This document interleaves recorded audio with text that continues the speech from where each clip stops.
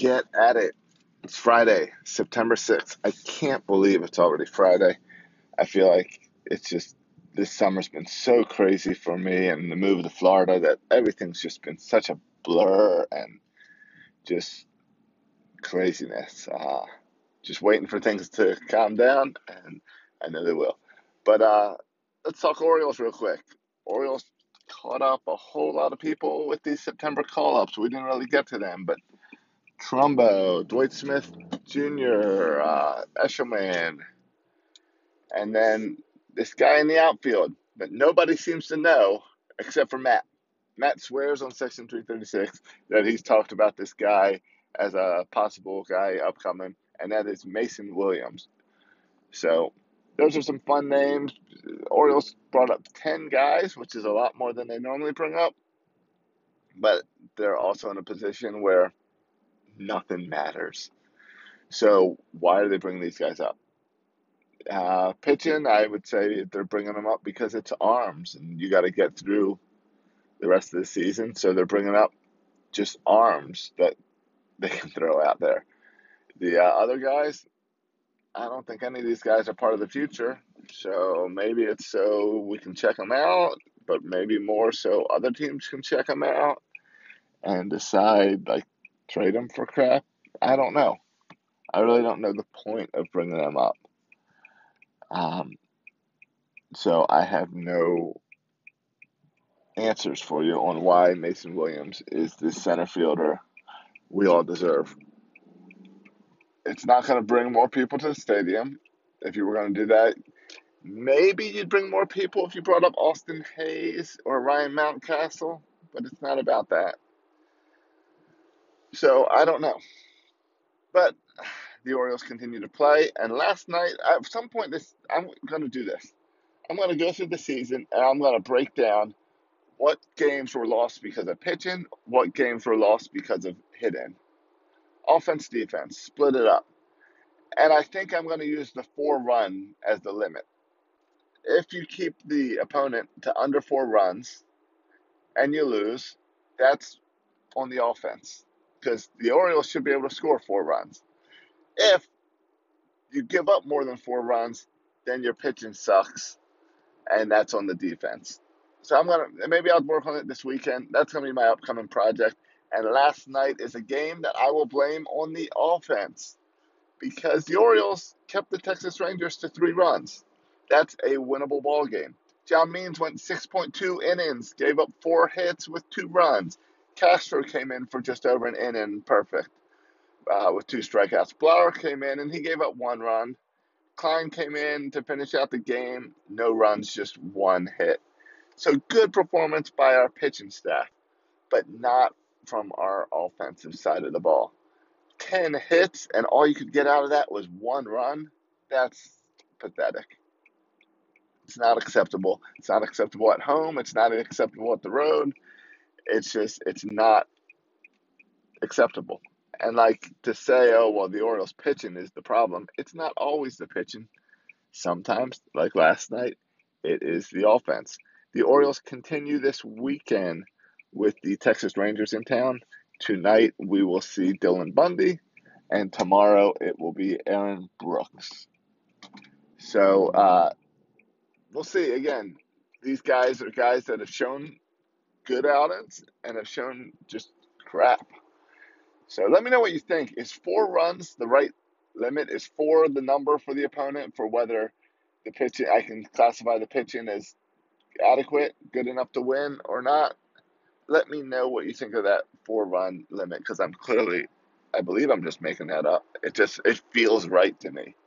Like a 4-run game, feels like you're always in it. You always have a chance. That's kind of why I'm going with the 4-run thought process. Other than that, I mean, it's the last month of baseball. And for the Orioles, it's just like, let's just get through it. It's not going to be easy. It's not going to be fun. It's just something we have to do. Chris Davis is going to get even less playing time. I wonder if that means anything for the future of Chris Davis in Baltimore. I wonder if they're starting to give up. I wonder if they try a whole new tactic this offseason to prep him for next year. If they kind of just throw out as this didn't work, let's do it over again, or if they give up. Because, I mean, they're not just going to sit there and do nothing. I mean, I feel like for years we would hear that, where we'd hear that, oh, Chris Davis has been working hard with the hitting coach. And then the hitting coach is like, oh, yeah, we had a phone call once. So it's on Chris Davis to get better. It's on the Orioles to force him to get better or release him. And I don't know, I've never been in this situation Chris Davis is in, I don't think, where just like it's not working. And I know it's not working, but I'm also getting paid millions and millions of dollars. Whether or not it works is an interesting place to be. And I don't know. I can see Chris Davis being frustrated by it. I can also see Chris Davis be like, well, it's what I got to do to provide for my family. I can't let the frustration get to me. I just got to go and do my best and enjoy my time with my family and my kids. I can totally see that viewpoint as well. Other than that, you guys got any plans this weekend? I imagine it's starting to get a little chilly back in Baltimore. It is not in Florida. It is still 90 degrees.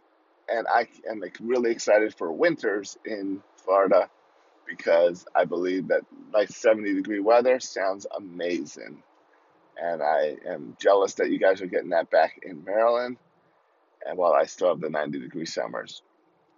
But again, when it comes to the weather, I'm in Florida for the winters, not for the summers. The winters are the amazing weather I'm looking forward to. So, this weekend, the Ravens have their home opener. It's not their home opener, their season opener, because they open up in my state down here in Florida as they take on the Miami Dolphins. Let's talk a little bit about that after the break. Anchor is the easiest way to make a podcast. It's now the home for Section 336, 336 Daily, and Film Study with Ken McCusick because it's the easiest way to make a podcast. Everything you want in one place. You can record and edit on the website or the app. If you don't know what you're doing with audio, no problem. And they take care of the distribution. They get you onto iTunes, Apple Podcasts, Google, Spotify, all that stuff. And again, they'll help you monetize it with little ads like this. So go ahead and download the Anchor app or go to anchor.fm.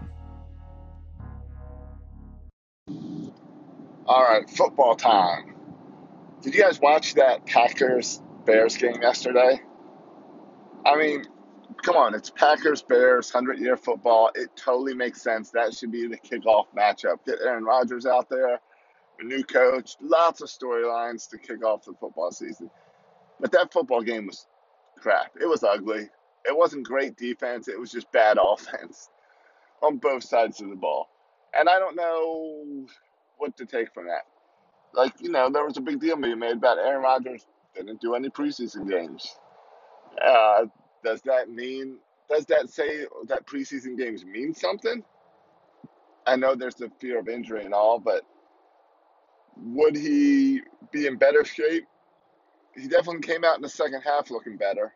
Would he have been in better position if he had some preseason games under his belt? I don't know. It's something to watch for, as especially this season more than ever, we had starters not playing in preseason games.